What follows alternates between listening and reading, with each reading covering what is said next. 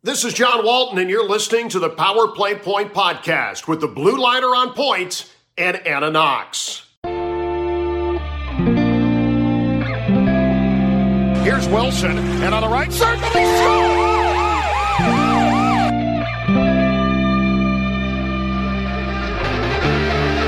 Rebound loose, wild scramble in front, score! Ovechkin with a buzzer beater! It'll count!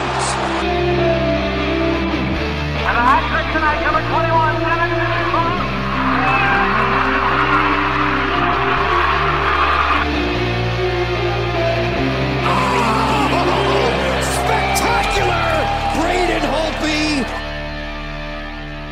Hello, welcome once again to the Power Play Point podcast. This is your host, the Blue Liner on Point, talking to you live to tape from downtown Glen Burnie, Maryland.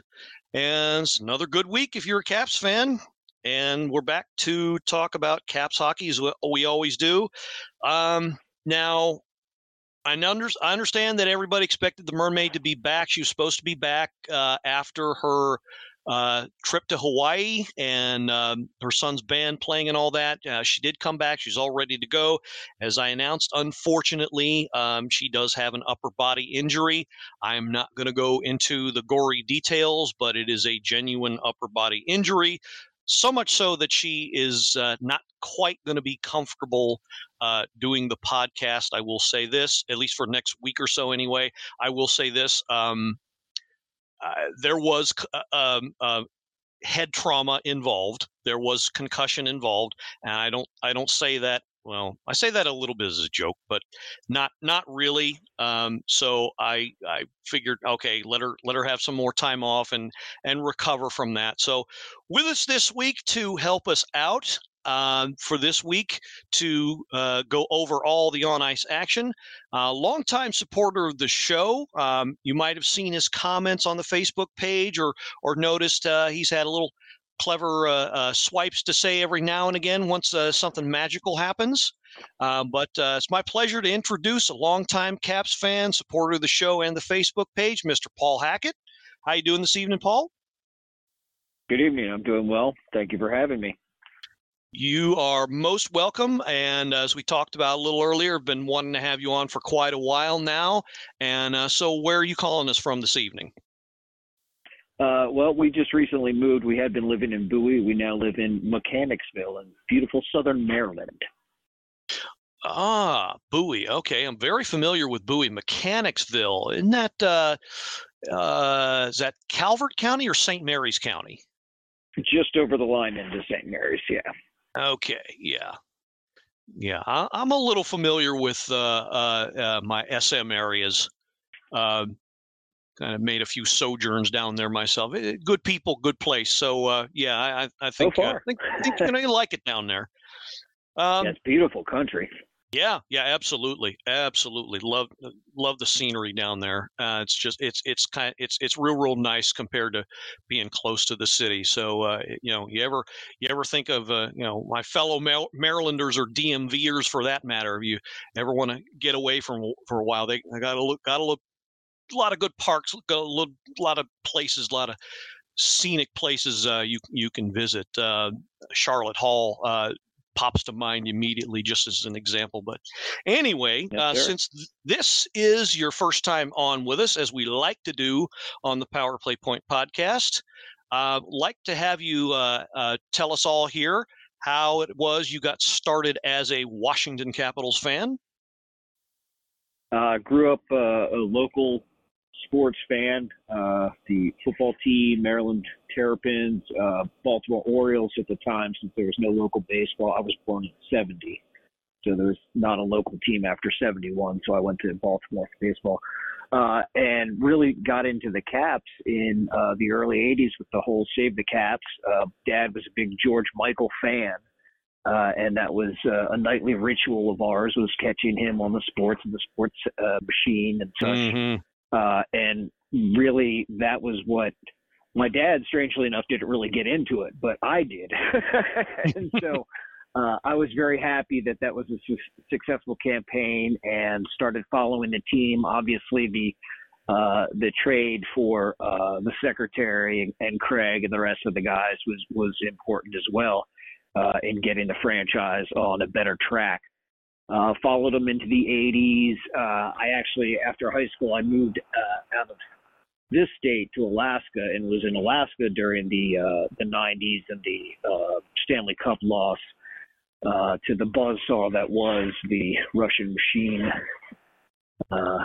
And then we followed them from afar up there. And since I've moved back, I really made it a mission to get back into my local teams. Not only do you have, when you're so far from your hometown, it's very difficult to follow. This was obviously a lot pre-internet. Mm-hmm. Now it's much easier to follow locally, but you have, such the time difference is hard enough. But then when you have things like hockey, what's that? We're not showing that on television.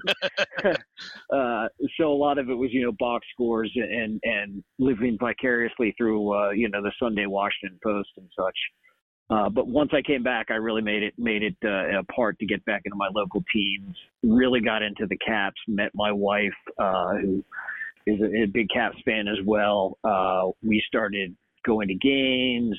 They won the Cup. We got our pictures taken with it. It was, for our 50th birthdays, we got a 5-game pack. Just stuff like that. This year we're actually going. We've been to a game. I have family. My mom's from Pittsburgh and my dad's from Boston. Go figure. Oh boy! Yeah, we went to a Penguins game last season, I think it was. This season, we're going to the Bruins game in Boston on the 12th, and then we're going to the Lightning game last week of March, the Wednesday, I think. Because now my sister and my mom lived in Alaska as well. They both now live in St. Pete's, right outside Tampa. Oh, nice. Yeah, so we got some road games going this season. And then because of the bobblehead giveaway, I got tickets for the Columbus game. I think that's in April, or so maybe that's in earlier March, but towards the end of the season. So that's me. Really enjoyed it. Obviously, once Ovi joined the club, things changed in a magical way. More Stanley Cups will be nice, but certainly one is okay for now, especially since he's chasing Hal and Gretzky. Oh yeah, he's had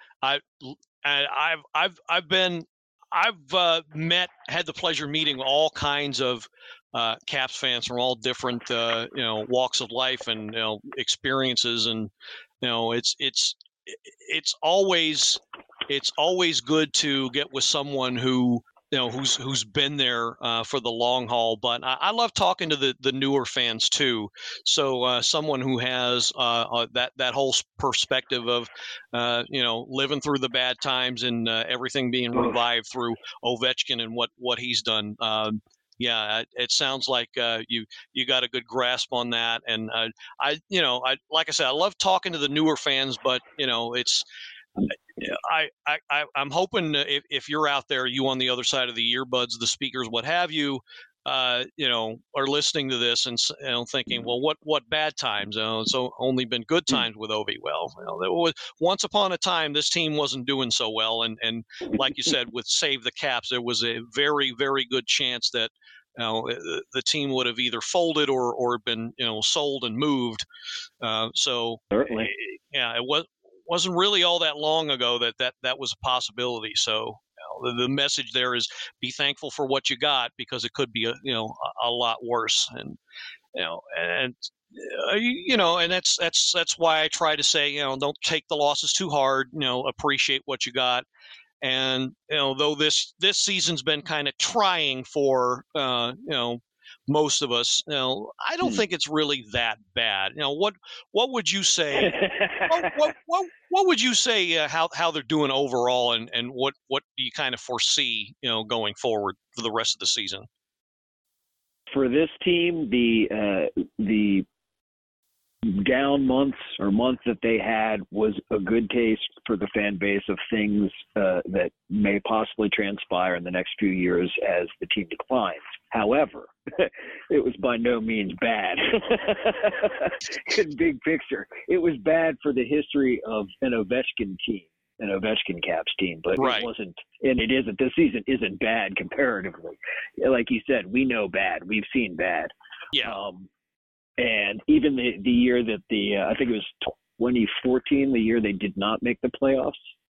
Right. I think that was that was the last season they missed the playoffs. Right. Even that season wasn't a bad season. It was disappointing because the Caps didn't make the playoffs the one time in Ovi's career. Right. But how much different is that from getting bounced in the first round? I understand it's a lot different at the time, and you never know once you're in the playoffs, and you can't get the cup if you don't go to the dance, blah, blah. But at the same time, it's razor thin, and that's what's scary about what happened and is happening this season is it's just with the injuries, there's not much room for error or margin of error. So, no, there's definitely not. I'll agree. As players have come back, we've seen the importance of chemistry, because I don't think nothing against people like Orlov or Oshie. Is their play that much better than the guys on the ice that are replacing them? Sometimes yes, sometimes no. But the chemistry, especially Oshie, the spark that he brings to that team and to the locker room, you can't do without it. Wilson brings a different kind of spark, and then he also has, that physicality that's been lacking on the ice this season. We missed that last season once he got injured during the playoffs. The game changed. Mm-hmm. I pointed out, it's interesting. I was talking to my wife last night. The first period, we were 2-1 on faceoffs and hits. And I said, that's how we got past Tampa the year they won the cup, was we put them in the boards, especially the last two games, game 6 and 7. Oh my God. So, yeah. when you have a player like Tom Wilson, you have somebody, Garnet Hathaway and those guys, they're physical too, but Wilson's a different kind of physicality. A lot of times his presence alone scares people and scares the other team. New York Rangers. Excuse me. Yeah. Hopefully we'll be getting him back. Well, yeah, I think he's going to be the difference is when he finally comes back into the lineup, they can start getting back to the game that they have been playing the last few years. But, it's not, not to start a potential argument here, but it could also be said that, and to an extent, I've agreed with this argument that, the coaching staff hasn't always put the right pieces in or put in the right strategy to, work with, as far as working with what they've got, put the team in the best position to win at times. And, sometimes they got good ideas and sometimes they don't. Sometimes they make the right changes and sometimes they don't. And it's, I think that's probably been the most frustrating thing for, your Caps fan, whether seasoned or not, is sitting through that and trying to figure that out. Yeah, see, the coaching is probably my least strongest strength, is understanding that aspect of the game. But I do see how frequently, even in game, which is kind of surprising, Lavi's changing the lines, moving people up and down, and certainly if injury or something like that happens, or somebody's got the hot hand, I understand that. Mm-hmm. But that down month that they were having, there was a lot of changes going on. And what's with McMichael? That's a big question that people are asking. Right. Yeah, absolutely. And and if you listen to the show, we've discussed that at different points, and wondering when that all is going to be resolved. Right now it is, but only for the short term, not the long term. But yeah, it's speaking of questions, is they're going to have a lot of questions to answer in the coming month or so when some folks start coming back to the lineup. But for now, they've at least enjoyed something of a good run here. Last week they were 3-0, and this week they played 4 games, won 3 of them, all in regulation. So as we do, let's go ahead and recap the on ice action as best we can. So the first game was the same night we recorded last week's show against the Winnipeg Jets, so we'll quickly go over that one. It's a 5-2 win for our Caps. Caps exploded here in the second period after a scoreless first. Van Riemsdyk got a goal, his second of the year, to start it, and Kuznetsov and Johansson followed him, and then Eller. So lo and behold, Caps jumped out to a 4-0 lead. And then third period, first 10 minutes, kind of scary if you're a Caps fan. You've seen the team long enough, you know they're very, very prone to taking the foot off the gas. Well, that's exactly what they did here again. And Jets got a couple quick ones here in the first 3 or 4 minutes, and next thing you know, a 4-goal lead was cut in half to 2, and coaching staff made a wise decision here not long after that second goal, which is to call the timeout and settle the boys down, and thankfully they got the message. And for the most part after that, save for a couple 3 high danger chances, I would say the guys did their job. Ovechkin got one of his customary empty net goals to seal it and skate off with the 5-2 win. Power play was 1 for 2. Face-offs, 52%. It was a pretty good sign. Pretty good signs there. I think those were your key elements. And, of course, the shot totals, which is what we like to focus on here, 36 for the game, 12 in the final period. And as we like to say, if you've got the puck, then that means the other team doesn't, and they can't score and they can't hurt you. So those were all keys. Now, Lindgren, just to get this out of the way in case I forget, sometimes we do forget about the goalies and what they do, although we try not to. Lindgren had himself a pretty damn good week, if I do say so, winning all 4 games, and of course was first star of the week after what all was said and done. First time that's been done with a goalie in a while on this team. So just want to put that out there. Okay, so I'm going to quickly jump to the next game. Paul, did you have any notes or comments you wanted to throw out about the Winnipeg game? Just that the one thing that I liked the best was the shorthanded penalty shot Mojo had. Oh, right. Thanks for bringing that up. I'd be remiss if I completely forgot about that. I mentioned this on the Sports on the Hill podcast with Robbie Gross. That goal was actually 1 goal in 3. I don't know if anybody out there remembers Mario Lemieux and when the game he had when he scored 5 different goals, 5 different ways. Well, this was 1 goal scored 3 different ways. It was a shorthanded goal that was a penalty shot that actually turned out to be the game-winning goal. Yes. Isn't that kind of neat? I don't think that's ever been done before. I looked through as many resources as I could. I couldn't find anything. If anyone out there can find where now there's been shorthanded penalty shot goals scored before. I do know that. Mitch Marner was the one, I believe, who had done it the most recent before this.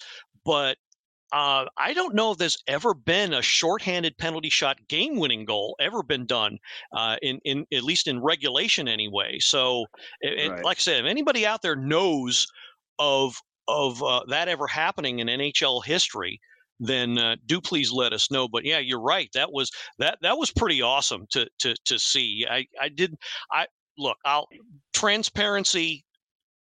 Full transparency here. I was one of the guys, yes, that when Mojo re-signed with the team, I wasn't all that thrilled because it was another older guy taking a potential younger guy's spot.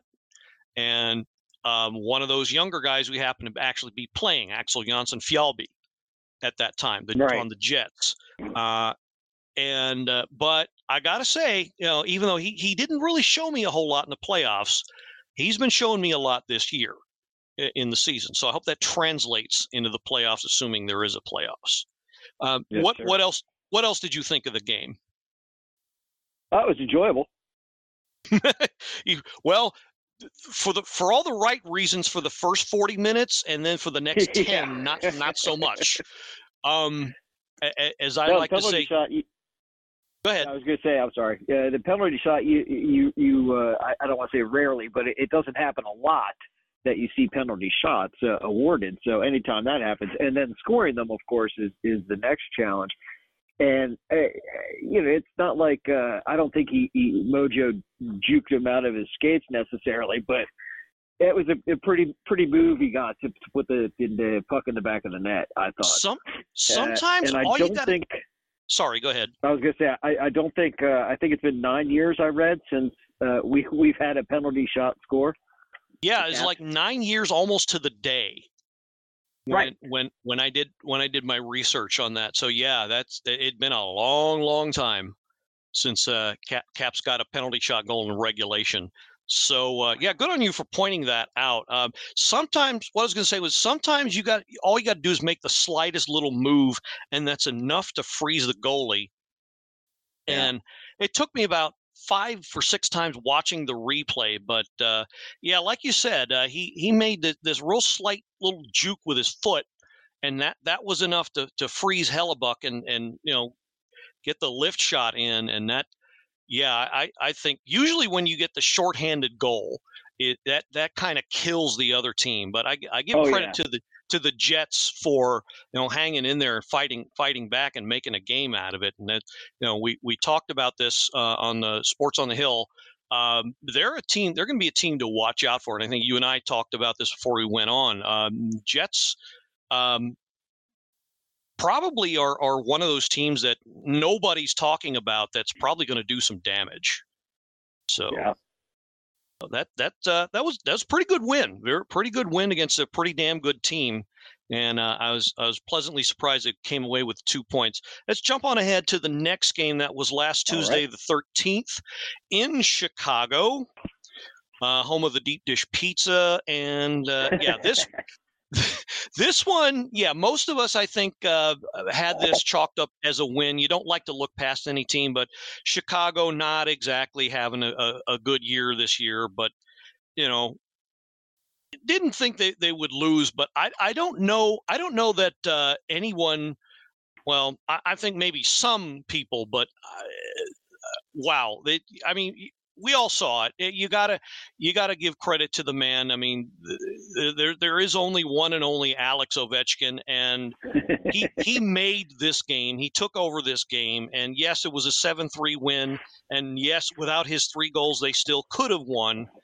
But the man looks at a record, stares a record that ensures hockey immortality in the face, and says, "I want that." Goes for it. And gets it, and you can't do anything but help.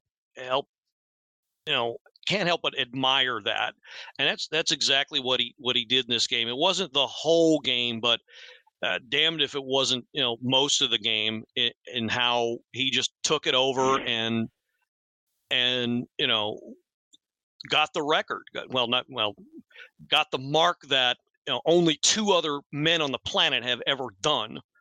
In history, just to put it in perspective.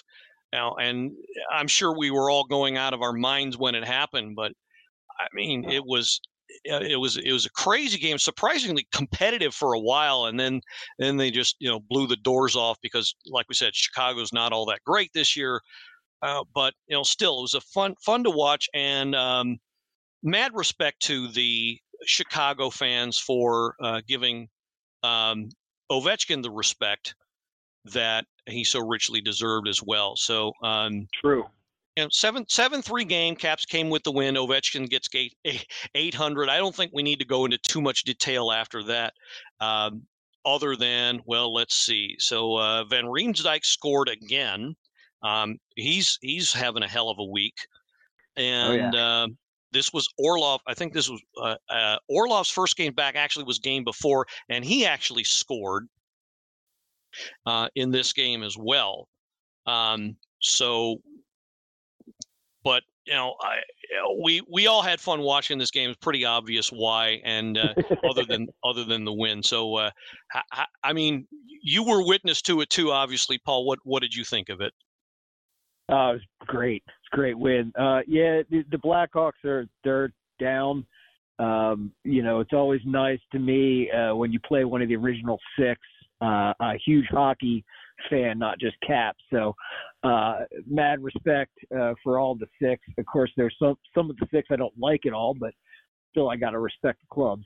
But yeah, a great game to get 800, to get it the way he did, 24 seconds in the first period, he gets his first goal. I think, setting the tone like that, and then it just continued. Power play goals, nice to see him get back in that category. And then 800, and after the second one, you start thinking it's possible, probable by that point. So, yeah, that was very enjoyable, except that I think most of the fans that watched it would agree the broadcast left a lot to be desired. And again, Paul, you are spot on. And okay, so I should have warned you about this beforehand, but I'm going to go on a 5-minute plus power play here. And I promised a couple of my friends that I'd have something to say about this.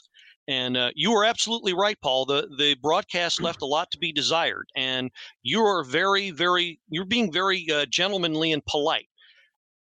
Folks, I am not going to be so polite. I'm not going to be so gentlemanly. And I'm sure as hell not going to be as kind.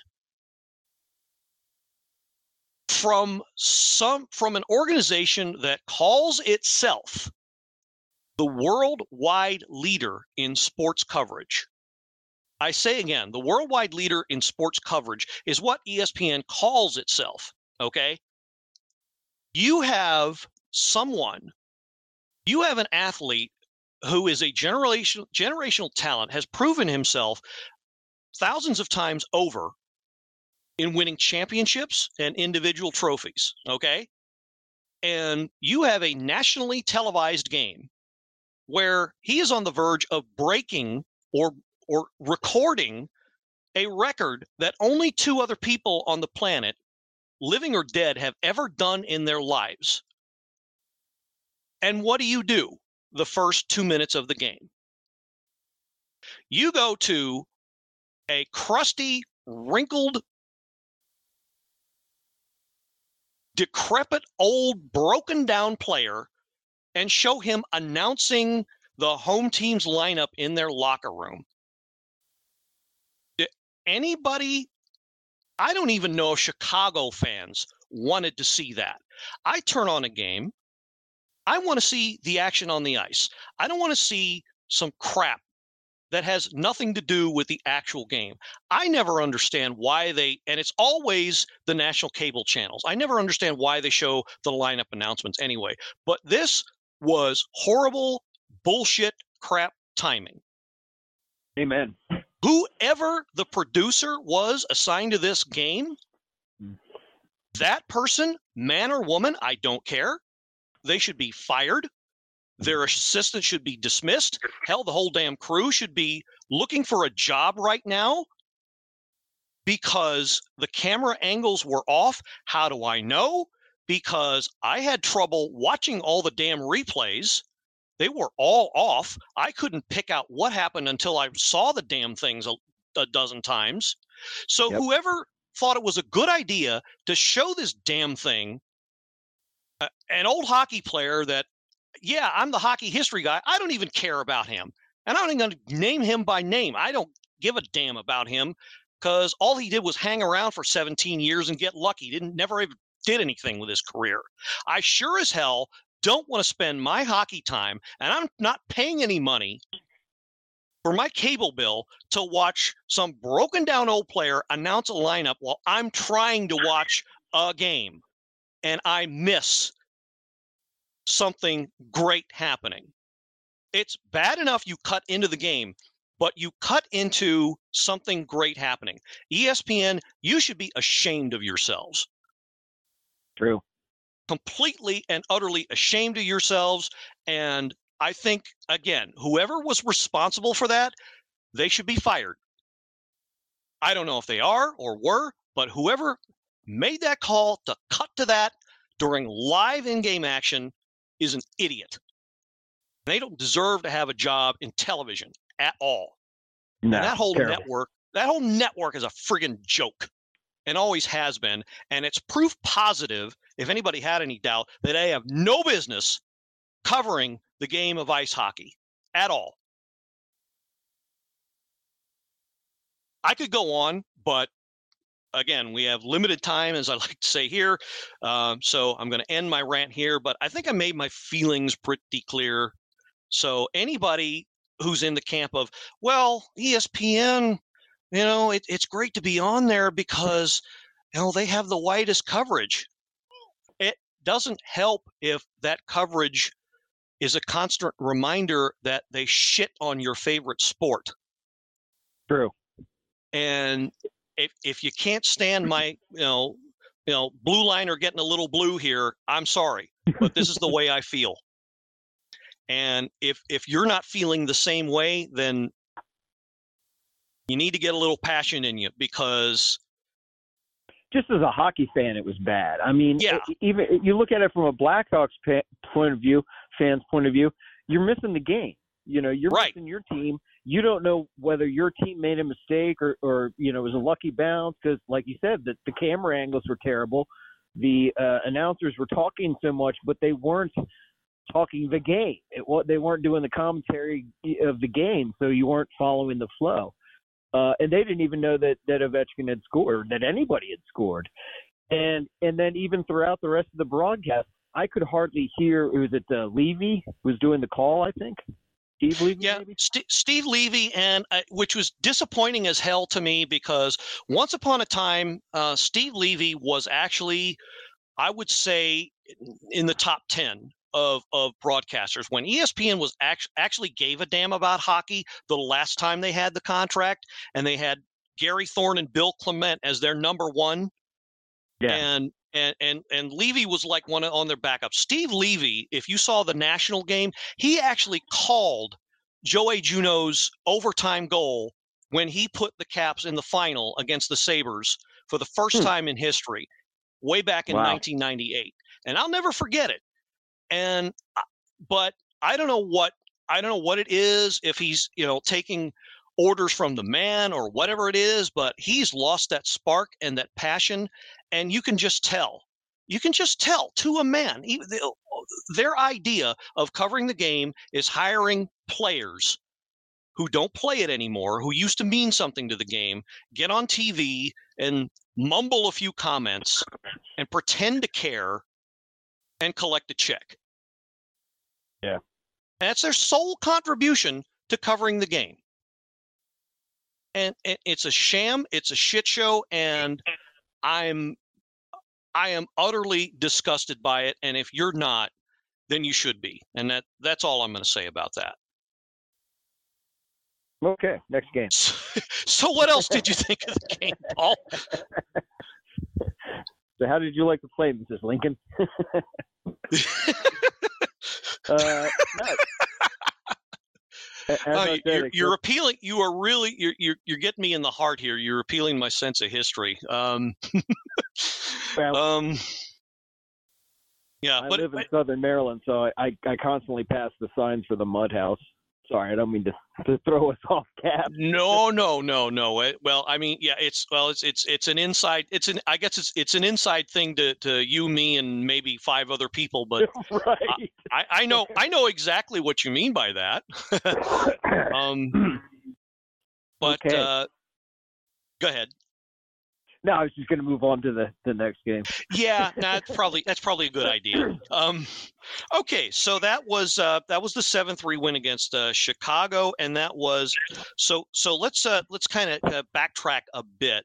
That made it since the overtime loss or the loss against Calgary in regulation the 2 weeks before, that had made it 5 wins in a row for the Caps up to that point. Now, of course, their very next game against Dallas, well, we all know what happened there. That was a loss. Now, we're actually making that our feature game of the week. We're going to cover that going to put a microscope over top of that game. So we're going to skip that for now and talk about last night's game, which is the one against Toronto. And I will be completely honest.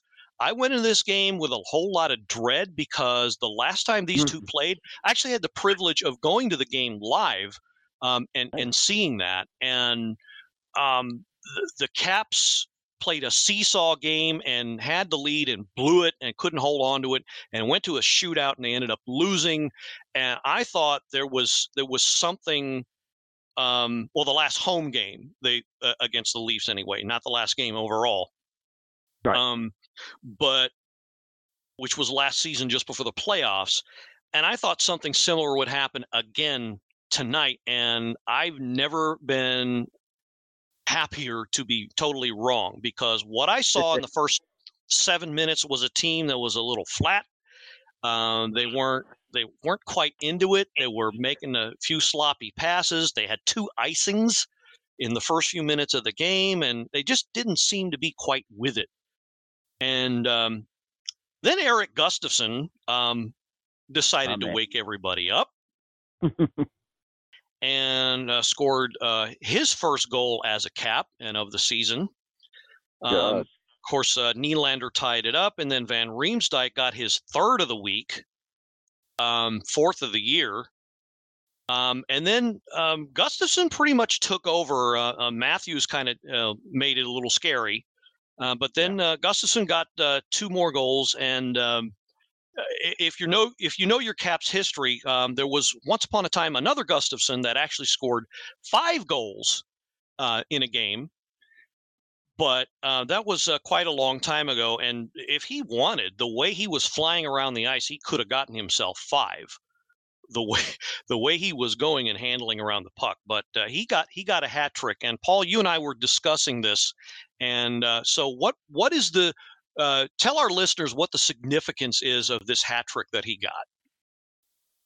Well, it was the first hat trick by a Caps defender. I'm sorry, yes, the first hat trick by a Caps defender since 2000.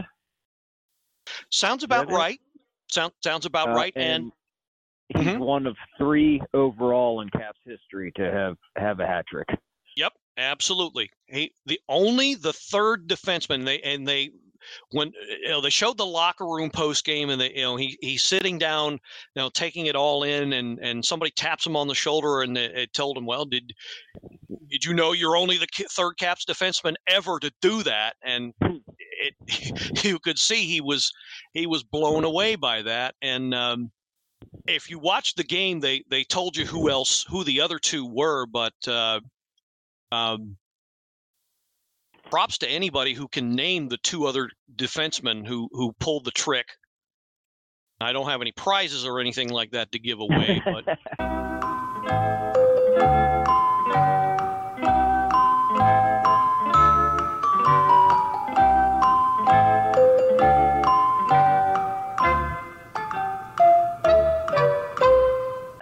in 2000. I don't remember who it was. That was actually the last, right. So you couldn't hear this, of course, but as Paul pointed out, the last time this was done was 2000. So I believe that was Sergei Gonchar who did that.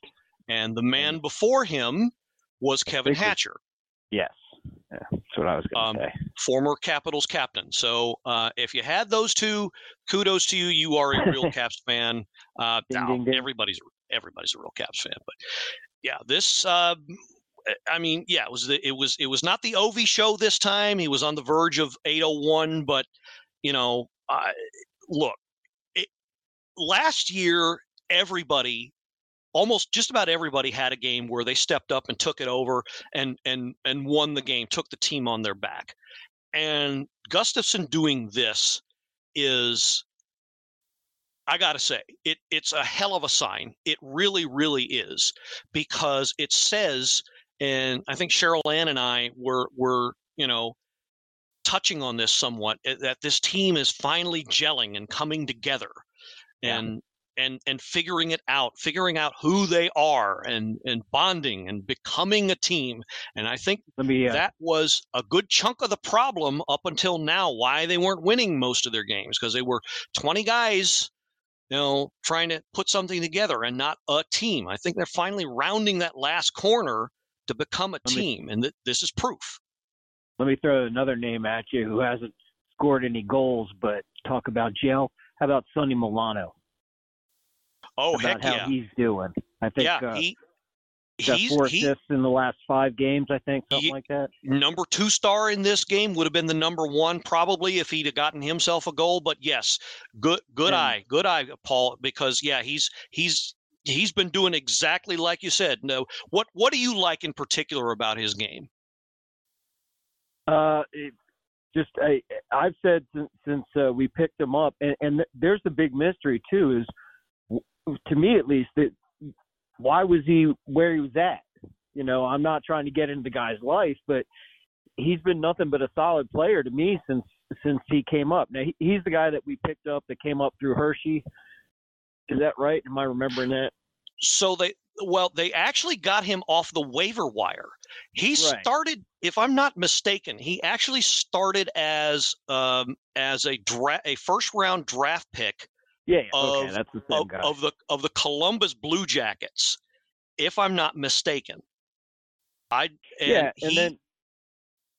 they let him go, and then he had like a PTO or somebody for Edmonton or somebody, and they let him go. They put him on waivers, and we got him and brought him along through Hershey and everything. And like I said, since he's come up to the big club, guy's been nothing but solid. Haven't seen anything where I'm like, oh my God, this guy. Like I could name some other players that have frequent missteps that seem to cost us goals and stuff. I haven't thought that about him at all. And the fact that you see his assist numbers the way they are tells me that he's that solid kind of player. He's somebody that's going to be there. He may not be, an assist king or whatever, but he's always got somebody's back, so to speak. I'll go you one better, Paul. I think I'm not. I don't claim to be some sort of hockey genius, but like I said, you watch 4,000 games in your lifetime, you tend to figure something out sooner or later. And watching Milano play, and let me get this out of here. Yes, my number one concern about him is his back checking. He could back check a little bit more for my liking. I like somebody who's a little bit more defensively responsible. But that out of the way, I think every team needs a Sonny Milano on their second and third line. I'll tell you why. It's because, yes, you have a guy like an Evgeny Kuznetsov or a Dylan Strome who makes plays, who finds the finisher. But not every team has a guy who starts that play and finds the guy who makes those plays. If you look at that goal, Gustafsson's first goal, that is exactly how that played out. Milano got the puck. He went into the zone. He saw that Kuznetsov broke free of his check and had some space and dropped it off to him. Nice. Drop pass, not easy thing to do. You got to time it just right. But dropped it off behind him to Kuznetsov. And he made himself some even more space, saw Gustafsson go in, slipped it over to him for the goal. I think that's actually Gustafsson's second goal. Yeah, that pass. Now that I think about it. But either way, that's where Sonny Milano shines. And I think that's why he's definitely a gem of a pickup by management. And you're right. I don't know why the hell Columbus and Anaheim or whoever else that had a chance to look at him, gave up on him. Right. I don't get it. Now that I've seen what he can do, he's not an extreme liability on the ice. He's not a guy that's going to sit there and watch the puck go by him. No. Like certain other players this team has gotten rid of in the past. But he's also gonna generate some offense, which at times this team has been sorely lacking and missing. And, and I think now that he's gotten real comfortable with, the lines that he's been put on, like I mentioned earlier, he's going to know where everybody is, and that's only going to improve things. So, I mean, it's mind-boggling to me, but you know what? Their loss, our gain. And, whatever you want to call him, Cafe Milano, the Cookie Monster, I don't care. I'm glad he's with us, and I think he's definitely going to stick. I haven't seen a fro like that since, was it Goldie Goldberg and Slapshot?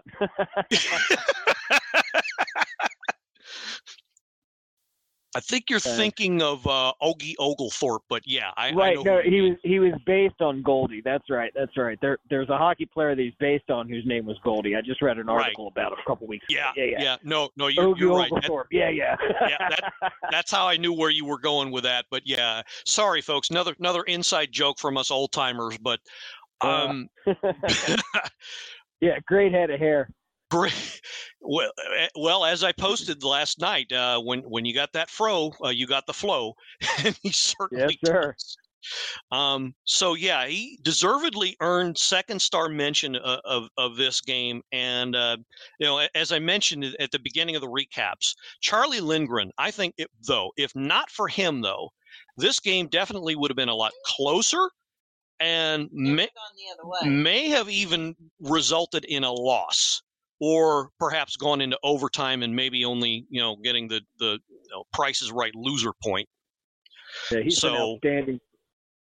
Oh yeah. The outstanding is the beginning of what he's been, and we might actually have a goaltending controversy in a good way. I don't want to spark any rumors, but it is possible that. May for once have not one but two good goalies we can rely on. And as I said a few weeks ago, I think we definitely put the bad goalie controversy to bed for good. I'd like to say, hopefully. Now, was it you last week talking about how maybe I heard this during this week that maybe Lindgren has earned himself more starts, not necessarily the number one, but like say they do it back to back, he'd get the second game and then maybe give him the game immediately following that as well to give him a few more shots. Right. And also to keep Kemper fresh. Right. Exactly. Good ear. I'm pretty sure it was C4 who said that or suggested that. And and I would not be surprised if they go with that strategy, make him more of a 1A versus a number 2. And especially in the last couple months where, your number 1 is going to start all the games and he needs to be fresher. So I would not be surprised if eventually, maybe after the holidays, they start, reverting to that schedule. Sure. Okay, so we're getting a little behind on time, but that's on me. We're going to go jump back to our feature game, and that is, of course, the loss against the Stars, which happened this past Thursday, the 15th. Okay, so look, I can sum up this game in one quick sentence.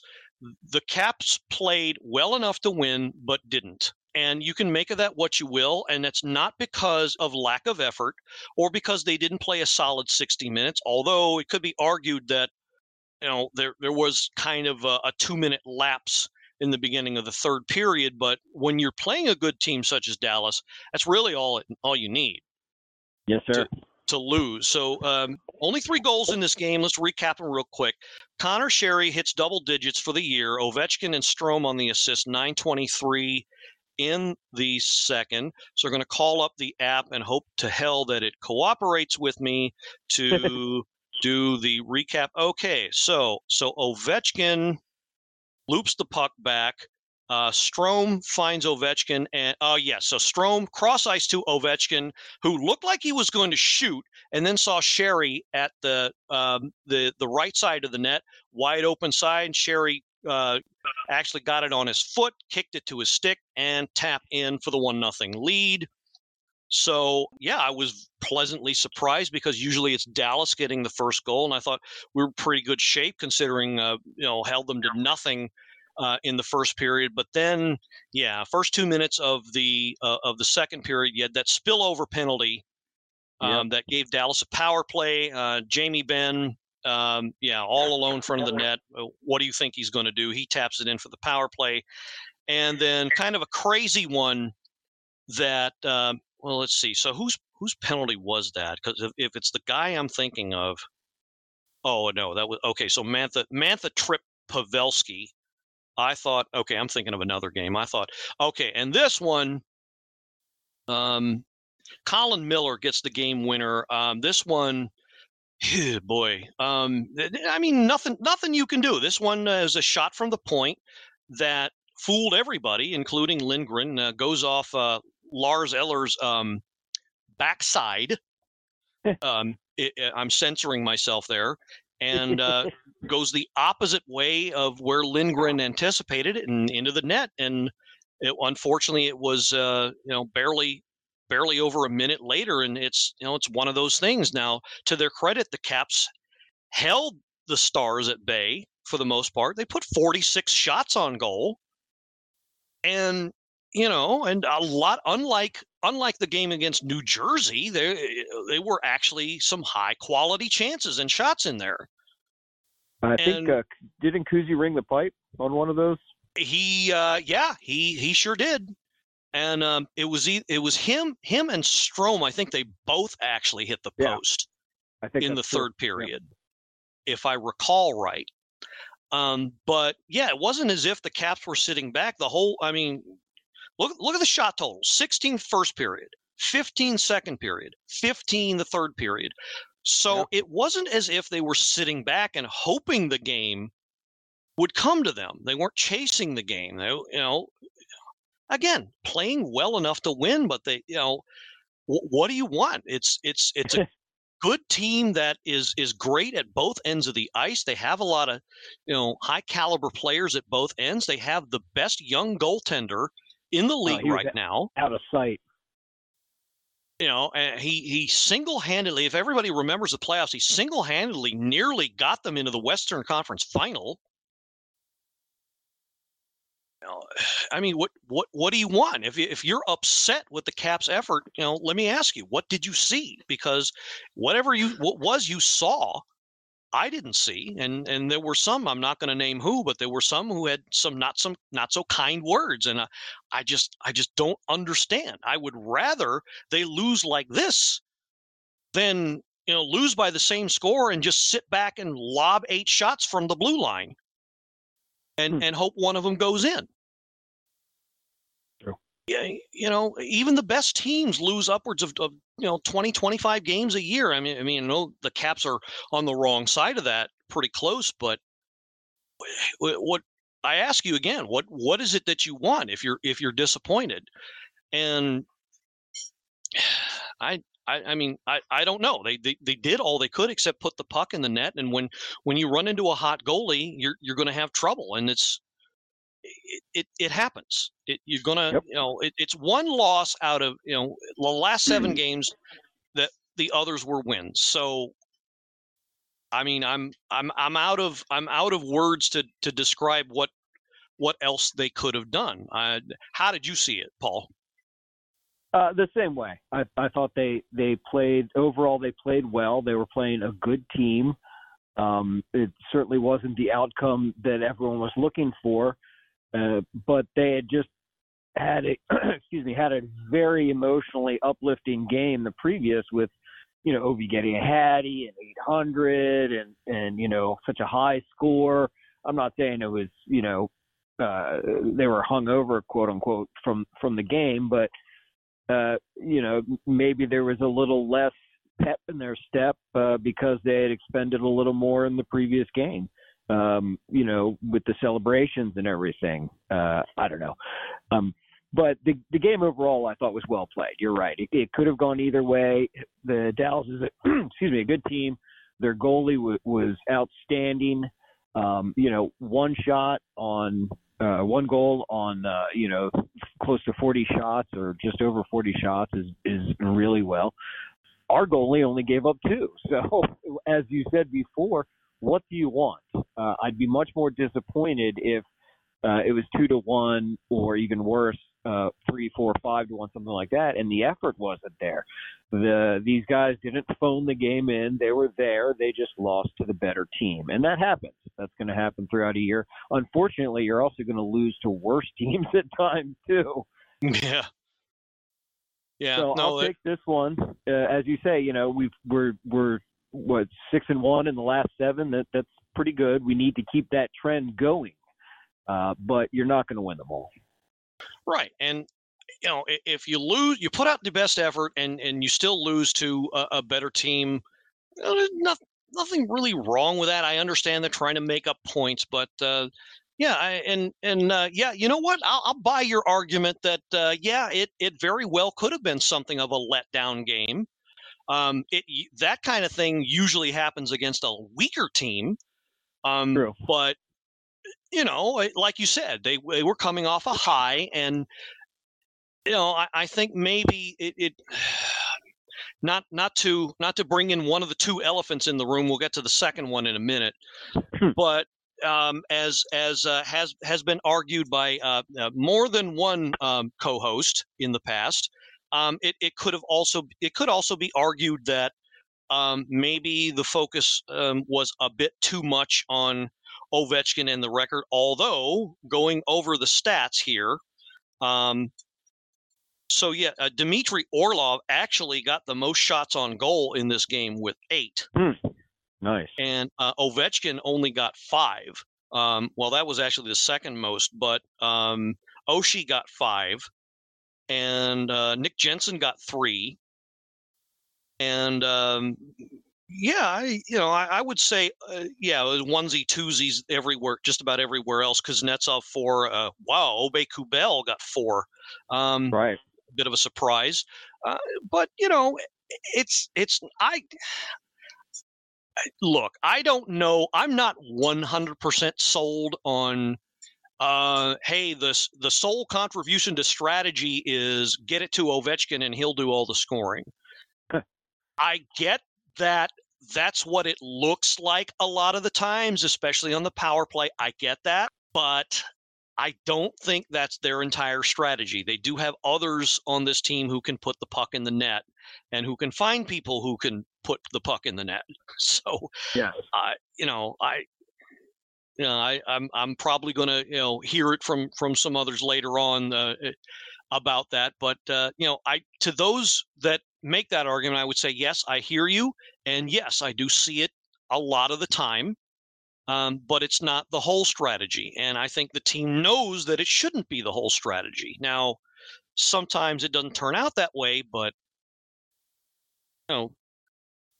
whatever it takes to win, I think this team has finally figured out that that's the mentality they need to use to approach the game.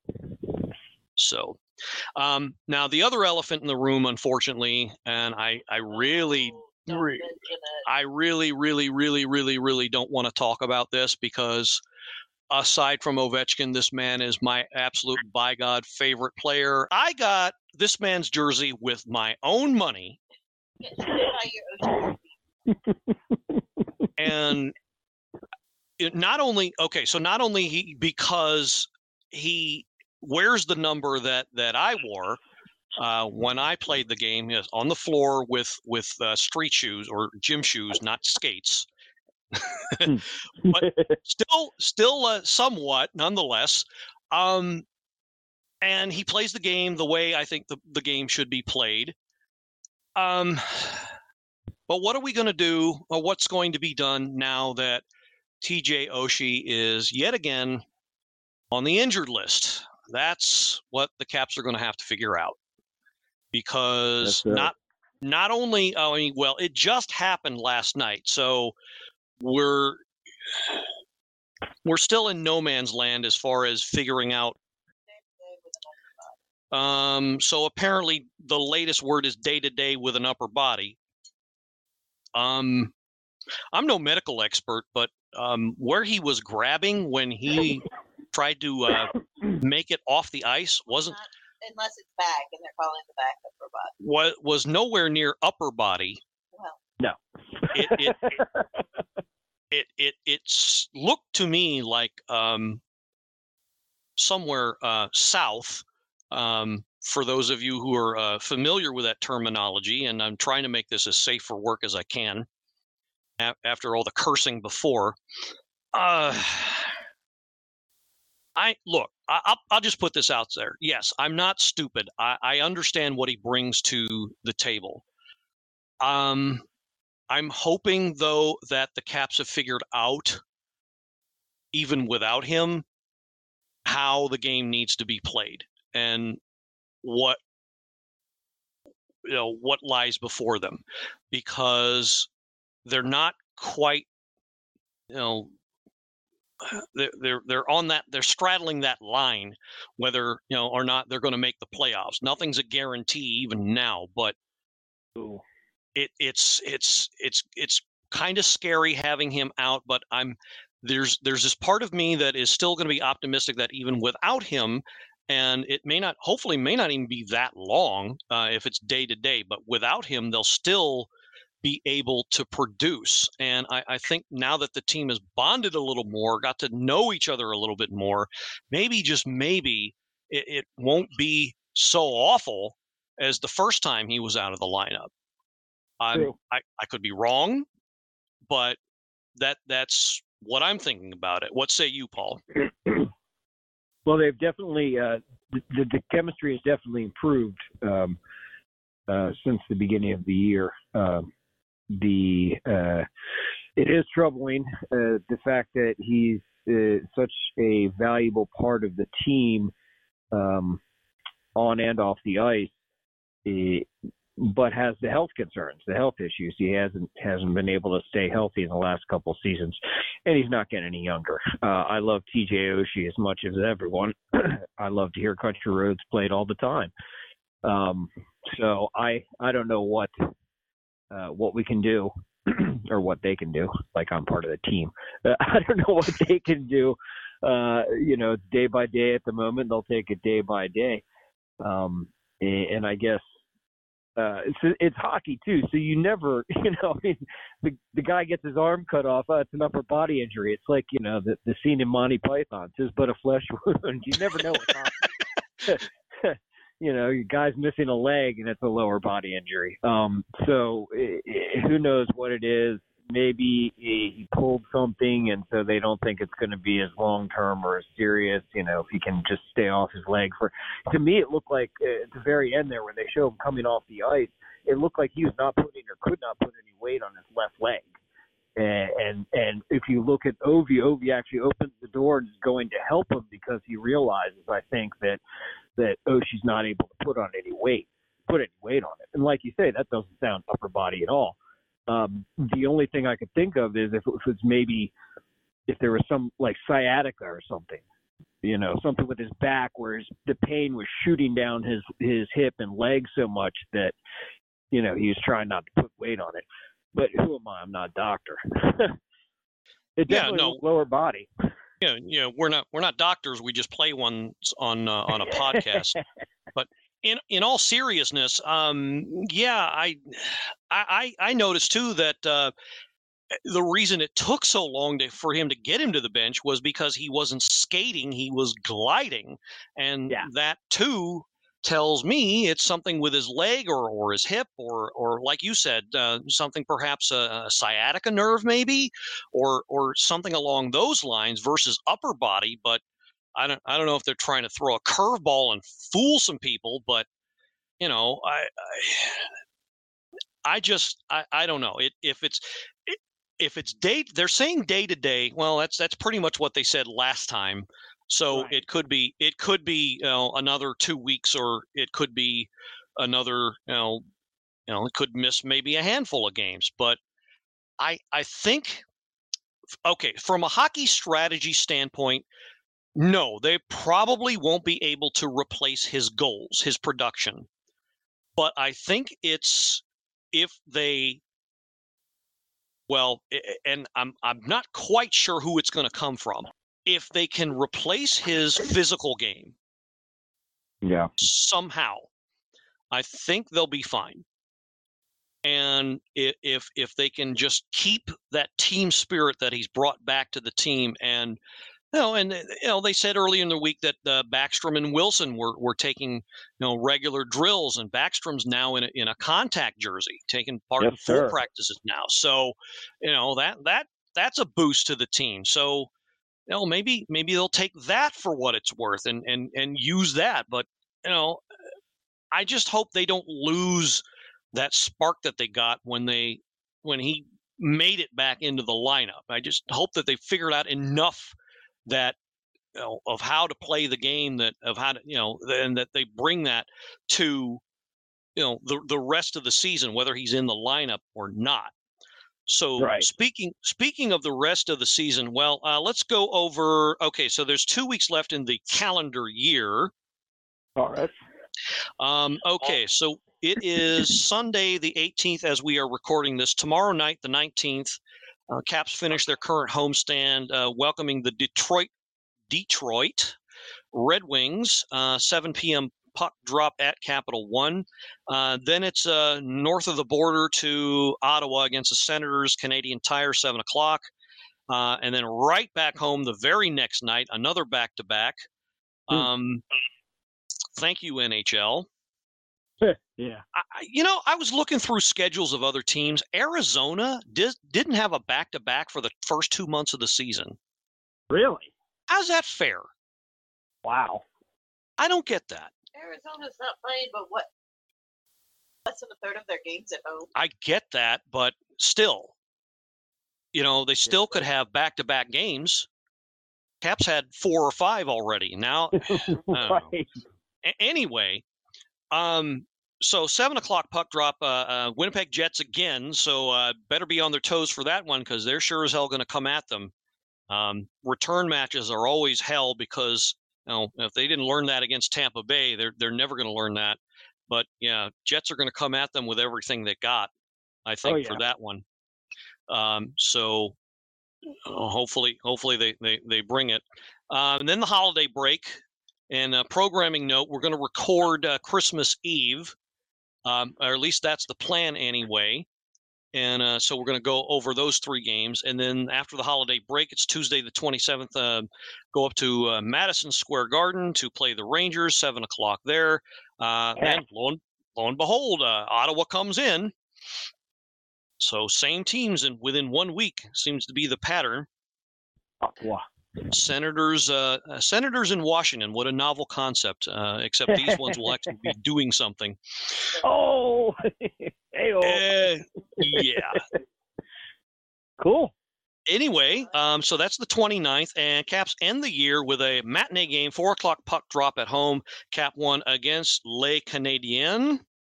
That's going to be a Willem Baga special. I understand he's living up in Montreal right now, back in his old stomping ground. So I hope he's listening, and I'm sure he'll watch that game with great pride. Montreal, not surprisingly, a better team than a lot of people thought. So that's going to be pretty interesting. I wouldn't chalk that up as a win because they're beating a lot of high caliber teams, or at least being competitive. So it's going to be a very interesting game.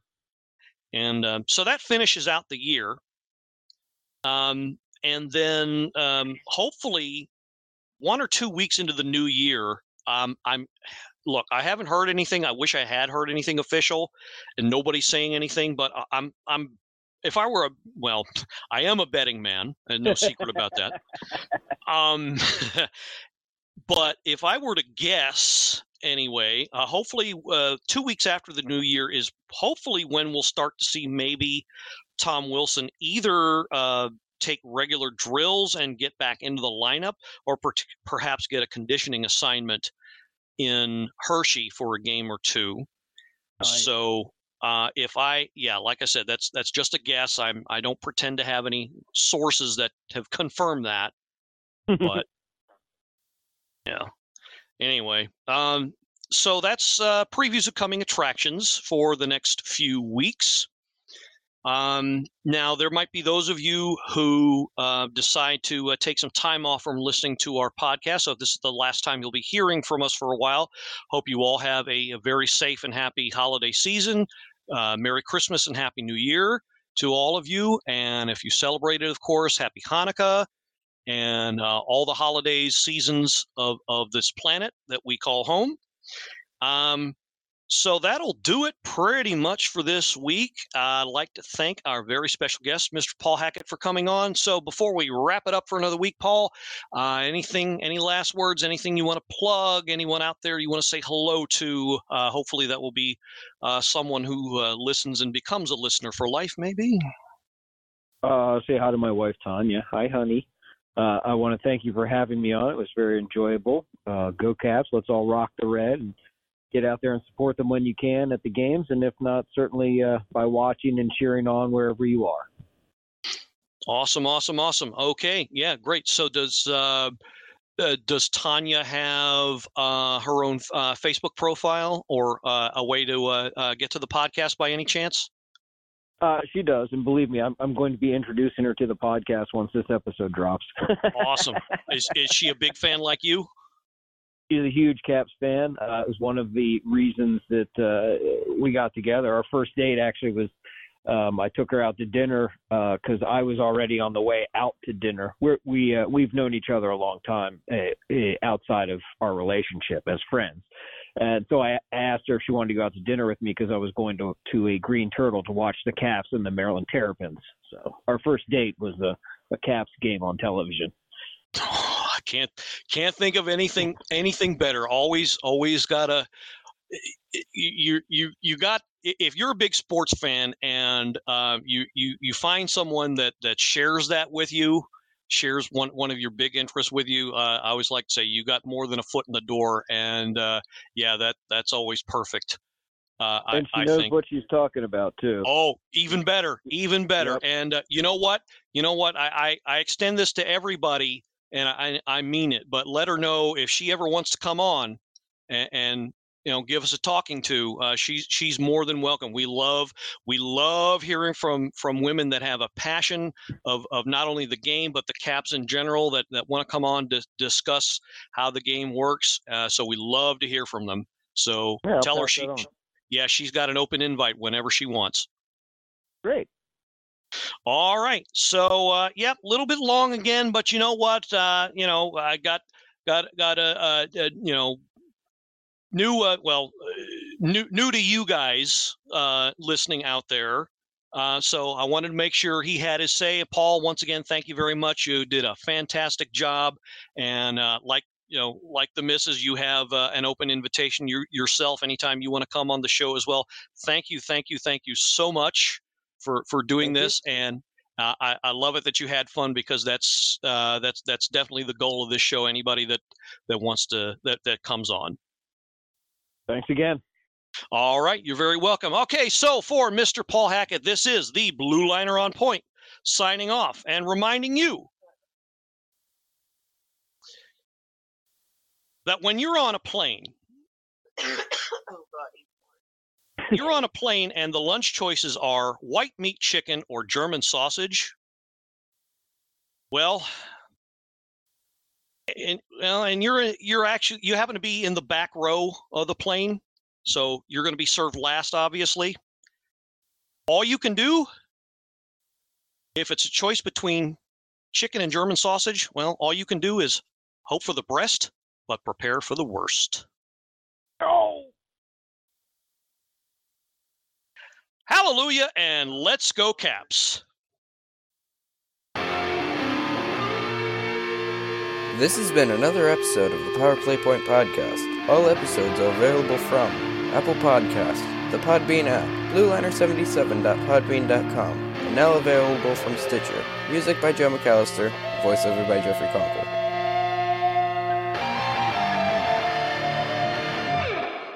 Good morning, good afternoon, and good night, Power Play Point Podcast. Thanks for listening.